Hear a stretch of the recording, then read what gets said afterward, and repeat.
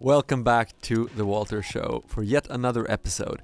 And this week I went to Helsinki to meet with Mehdi Younes, an entrepreneur who co-founded an app called Sumpli that provides a shortcut for jobs and extra work nearby, making the mapping between workers and jobs more efficient.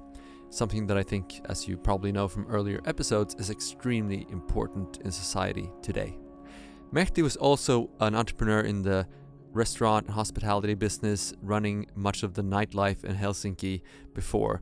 So he's a super interesting guy and very nice to talk to, and I am super proud to bring you this episode with Mehdi Younes.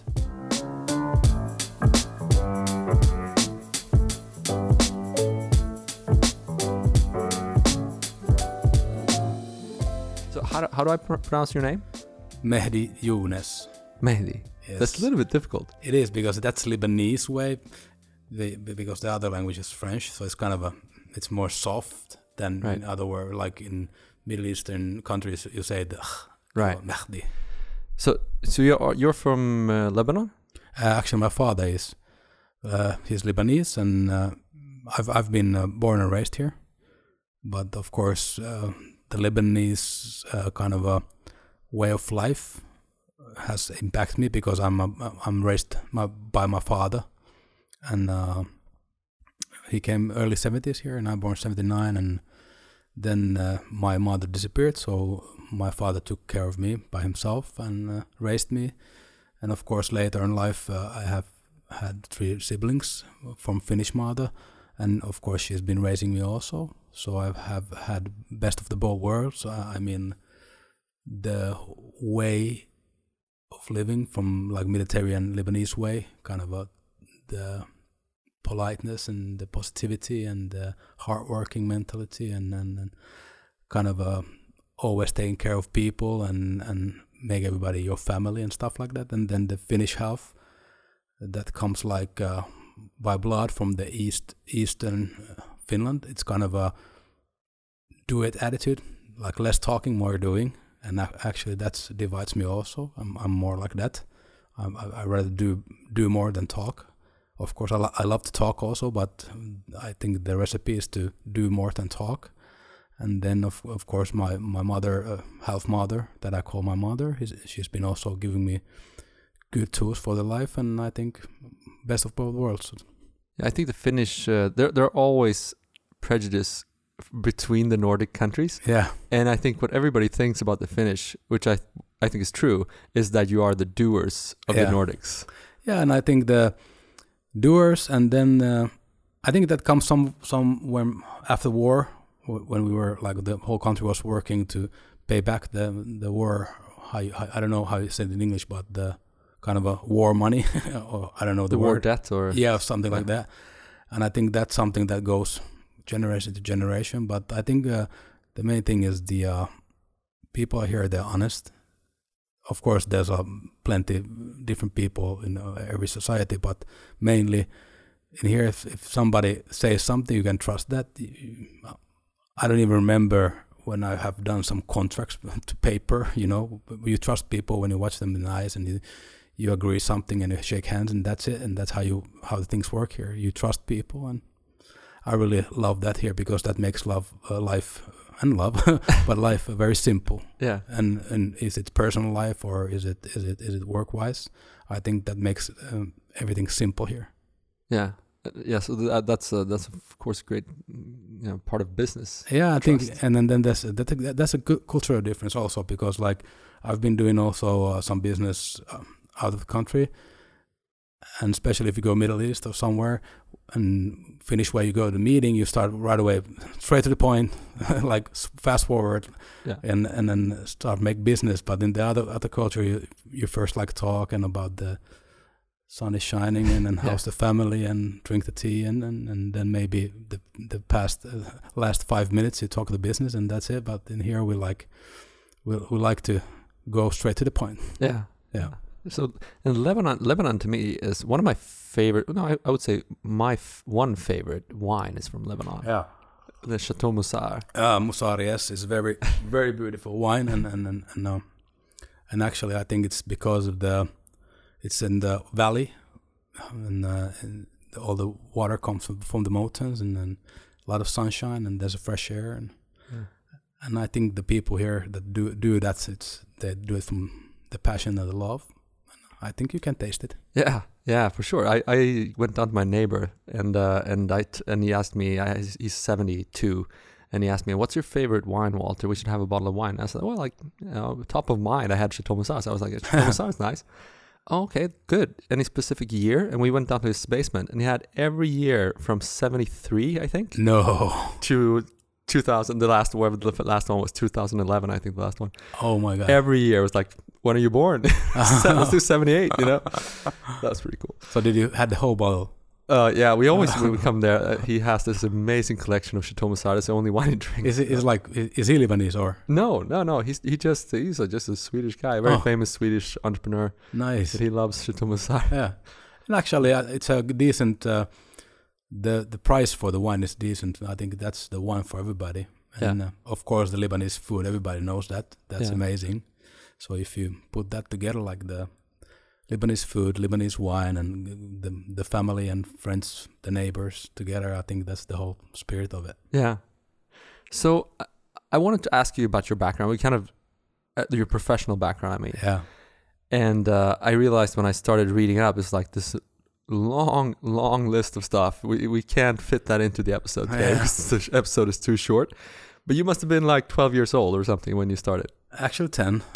Like all the immigrants. I'm not an immigrant, but my father is. Like they have some pizzeria or something in every Nordic country, kebab or pizza or something. So of course my father had one also, and then one of the first ones in Finland back in the days, and yeah, it was kind of because I was the oldest son and the child, and that was my responsibility, and go to work with my father every week and then after school and make my pocket money, and that was the first steps to understand what is the work and what is the entrepreneurship and what is the responsibility and everything, all of that. And I think that was maybe the best school ever, the first steps.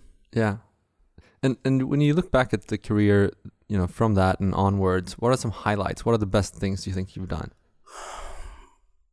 Well, I like let's say work-wise, I like to put together the sales and marketing, and that's how I feel from the business. I like to put together the personal life and the business itself, or doing work.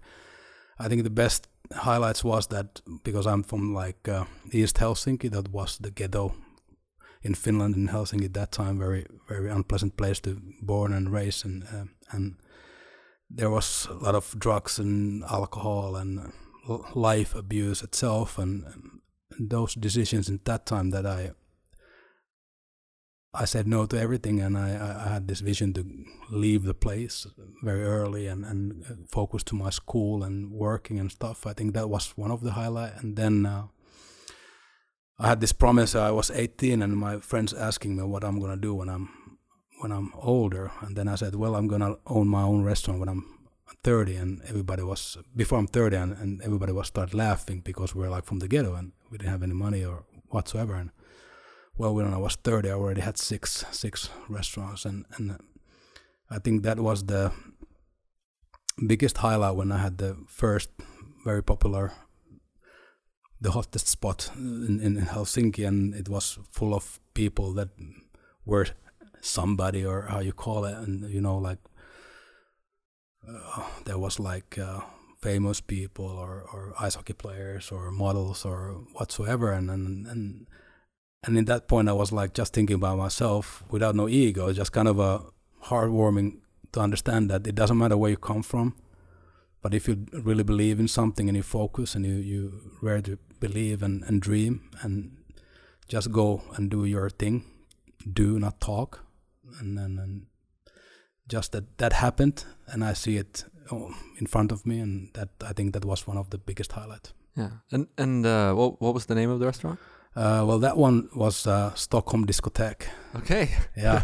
That's honoring. Yeah, and then I had a year later I had done other one called Den Kungliga Klubben. Wow, it's in Swedish too. Yeah, and actually, because in that time we had a lot of restaurant in Finland, and everything was in English or Finnish. I was like, come on, like we have another language also, Sweden, because like in 90s, you know that everybody went to the boat to party, and was like, why go to the sea, to the other country that you can have it in your own city? And then I just like I came up with the idea to have it Stockholm discotheque, and then. Right. And then the next nightclub, Den Kungliga Klubben, was that I was pretty drunk at Stockholm, and we got that spot. And my colleague called me that we got the lease for that spot that we were aiming at. And then he was like, "Do you have name for it?" And I was in this one cafeteria having my huge hangover meal. I think I was still tipsy, and I opened the paper, and the paper was open, and there was this logo of Den Kungliga Huset, and I was like, yeah, it's put there Den Kungliga Klubben. That was the story of it. And then the third one actually almost same kind of how it happened. I had this bar called Motellet, and the weekend before I was in Stockholm, and there was this amazing place called Hotellet. Right. And I was like, yeah, this is a shitty place. It's a bar. It's not a hotel. It's a motel. So it was Motellet. Right. That's great. I remember. I don't know much about. I haven't been much in Helsinki actually, but I've been to a place called Black. Yeah, actually, that's one of my colleagues' restaurant, and I was also I managed to do there the nightclub version of it then with him. Right. Yeah. So after all this restaurant stuff, what happened then? Well, because I've been studying a lot till I was like 28, doing a bunch of different schools, and then I've been working a lot, and then I've been the first company I did. I was like 20, so I've been an entrepreneur for 20 years. I've been working hard 30 years, and I have large network and knowledge, of course, and know-how. And from the hospitality industry, and then life came together, and I know a lot of people, and then we just came up some pretty cool startup ideas to make things digital or modern science stuff or Uber size stuff, and one of those actually number one priority right now in my working life is called Sumpli, which is kind of a hiring and staffing kind of a tool, and we're aiming at the moment actually it's more kind of a B2B enterprise tool to handle stuff. So handle staffing and staffing, yeah, putting together available resources with needs basically. And to get everything out of the stuff that you're now using, because like there's like huge costs if you're renting all the time people from outside, and still you're paying like 100% salary for everybody who's working to you, but they're not 100% used. So the tool makes them, the ones that you already have, to make them work more where the workers are needed in the organization. Right. Yeah. Bad word. Yeah. No, but I think one of the biggest issues coming at us right now, I mean, there are several problems in the world and in the Nordics, of course, with everything from education to healthcare to everything that we're paying for with tax money. And if you look at all those things, I think there's one overarching problem approaching that is going to affect all of them, and that's automation and AI and all these jobs are going to be all these old jobs that are going to disappear. And somehow we have to, because it's basically a good thing that we make things more efficient, right? But if we get all these people out in the street and just have mass unemployment, that's not good. But if we manage to reallocate those people, remap those people from where they were to new jobs where they are needed, because there are several problems to solve. That's not, we have enough problems. Then problems never end. Exactly. So then efficiency will be, we will get an overall better quality of life because we will use our resources more efficiently. But that means that somebody has to do that remapping. And do you think that your product and products like that can be part of the solution to this? Yeah, I totally think so, because of course, like, okay, we're talking about problems. I don't like to talk about problems, they're challenges. And we have like white collar and then we have blue collar. And I think that certain kind of work from both, of course, disappears or they change. And some of the works, they go overseas to India or Africa or whatsoever. But I still think, like example, Finland, we have like a lot of, we miss a lot of people like from the blue collar business at the moment. Like, is it like restaurant hospitality side, or is it the healthcare or whatsoever? And we need more immigrants here. And actually, we have a lot of them, and they have a lot of potential, and there's a lot of unused potential, because one person he knows many ways to work, not just only being a waiter. He can be working as a waiter. He can be working as a cleaner or nanny or logistics or whatsoever, you know. So we need to take all the potential out from the one person, because he can do many different jobs, not just only one job. And of course, the way that the young people already work, or how they're gonna work, is because of the Uberization. Is that a word? How to pronounce it? Let's make it a word. Yeah, let's make that word. Kind of so they like to move. They like to get the work right away. They want the money right away. They want like everything happen right away. So I think that's something that's gonna first affect everything, the way of working. They're not anymore. They don't want one paper where it's reading who's my employer, and this is the amount of money I get.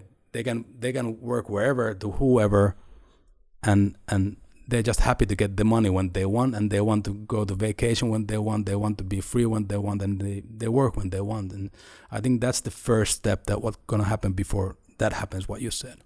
Yeah, and I mean that overhead in both in hiring. If you're an entrepreneur, you know that hiring is a huge pain, and in the ass. and then on the other side, as a worker, it's the same thing. It's a huge pain to go to all these interviews and all this stuff. And I mean, really, it would be better if people just started working, and then if it doesn't work out, just get them out of there. Yeah, get the rotation. Yeah. And I think that's something that for younger people, it's not unpleasant thing that somebody says no thank you. They just move on. It's kind of a Tinder. It's like you put like green hearts for everybody, and you get the matches, but nobody's telling you that this certain person didn't want you. Right. Kind of they used this kind of a way of handling things, and I think that you were talking about content before, and I think that's the way of also in the near future, already today, that they want to see and hear about the work or job itself more, and feel and see pictures and videos and about the employer and about whatsoever before the money. And I think that that's something, the tools that we need, that actually, like we have the Sumpli, is like kind of you have one CV all the time in your mobile, and you can like attach in like 100 different jobs at the same time, just pushing one button. It's not like going somewhere and then first put your paper, you write whatever the employer wants to know about you, and then still put your picture there, and then still put your CV, and it's kind of a 1 hour 30 minutes thing. Now you can make it you need to do it in 1 second, to attach in some work or job. Is it a project or gig or full time or whatever it is? I think that's the way it should work, and then we can get out of the whole potential from the employers and from the workforce. For workforce. Yeah. Sorry about my English. It's a little bit rusty. No worries. If you look at Sumpli and everything that it is today, what are you most proud of about it at this point? Actually, 1 year ago, May, we just got in the round on April, but already in May we had this first Insta salary in the whole world. And the idea was that if you go for a gig, let's say as a chef, and after the shift, right away you get the money. Like you go to the shift, you make the food, then 8 o'clock your shift is over. The restaurant manager put like the shift is okay, 3 seconds, and the salary is in your bank account. Wow. And I think that was something very special. But what happened then is I think we were too early with that, and now later on I'm very very proud that we've been managed to change the focus for the market, and of course we've been getting a lot of users. Like we have 25,000 employees now, like in the system that are looking for a job, and I think that's something very special, considering that we've been around just 1 year, and mainly the focus it's been in the product, not about getting people to use it. Right. So you're basically one of the biggest hiring firms in the country. Well, if we would put that like kind of if we would be hiring company, yeah, we would be the biggest company in this country. But of course, then you need more staff and professionals to do that and knowing that business, and you need more money to pay kind of the payroll, because if you're in a hiring business, you need a huge, how you say it in English, kind of you need money to finance the salaries, because you get the money later on from the company. So as a startup with small amount of money, we don't have any research to do that. Right. But let's say what we're doing now is we're focusing to do the B2B tool for enterprises like big companies, and about the staffing tool, and I think that's the mainly I want to say for in here, because like, yeah, if somebody have something to ask or are interested, they can contact us. Right. Yeah. So I think that, I mean, we have, the Nordics is a fantastic region. We do some incredible stuff up here for the size, for the whole world. Yeah. And we are also quite different. I mean, if you look at the different Nordic countries, we have absolutely things in common, but we also have differences. Yeah. And when you have a situation like that, working as a team is a really good idea. Yeah, it is. So what do you think? Well, you have a good neighbors. Yeah. Exactly. You have Denmark and Finland. We have you guys and Russia. Yeah, but we're the Nordic region. Yeah. We're family. That was a joke. Yeah. So what do you think? How do you think the Nordic region kind of works together today, and how do you think we could make that better? Well, let's say, in my point of view, of course, I have a lot of friends from Sweden, Norway, and Denmark, and we work a lot together and talk on the phone, and of course via WhatsApp and everything, and social media, and I get a lot of good heads up from there, and I give them also good advisors, and actually I'm an advisor in a few companies, in one in Denmark and one in Stockholm, and I think that's one of the best ways to learn myself, and that's the way also that when you give something for others, you get from them, and the money doesn't move with us. It's just about giving the information and getting the information and learning. And I think that's one of the best things. Even like now we're sitting in the epicenter, I think this kind of hubs and go work spaces are very good, because like the people, they attach and they share information and knowledge and they network, and I think this is one of the most simplest way to move and learn and change information, basically. Yeah, I mean, we definitely have some things to learn from you guys about productivity. Yeah. Well, I think it's because, like, I don't know, was it war? What was it? But in here, like when I used to be younger, I was a bartender, and I went for Ibiza one summer, and after 2 weeks, I was already duty manager, and I was in one bar working by myself, and I was getting more salary than the other bartenders, and all the other ones. That was like very pissed off for the owner and restaurant manager why Mehdi is getting more paid. I was like, it's because he's from Finland and he's doing a 3-month job. It's kind of like, Yeah. That's how we work here. If you have a nightclub, you don't like, or restaurant itself, like if you compare to, let's say, California, whatsoever, states, you have like in one restaurant, you have like 40 people working. Here, in the same kind of a restaurant, you have 10 people working. And I think that comes from because the staff is very expensive in Nordic, and, right. and of course then and the rents and the taxes and everything. So you need to manage that.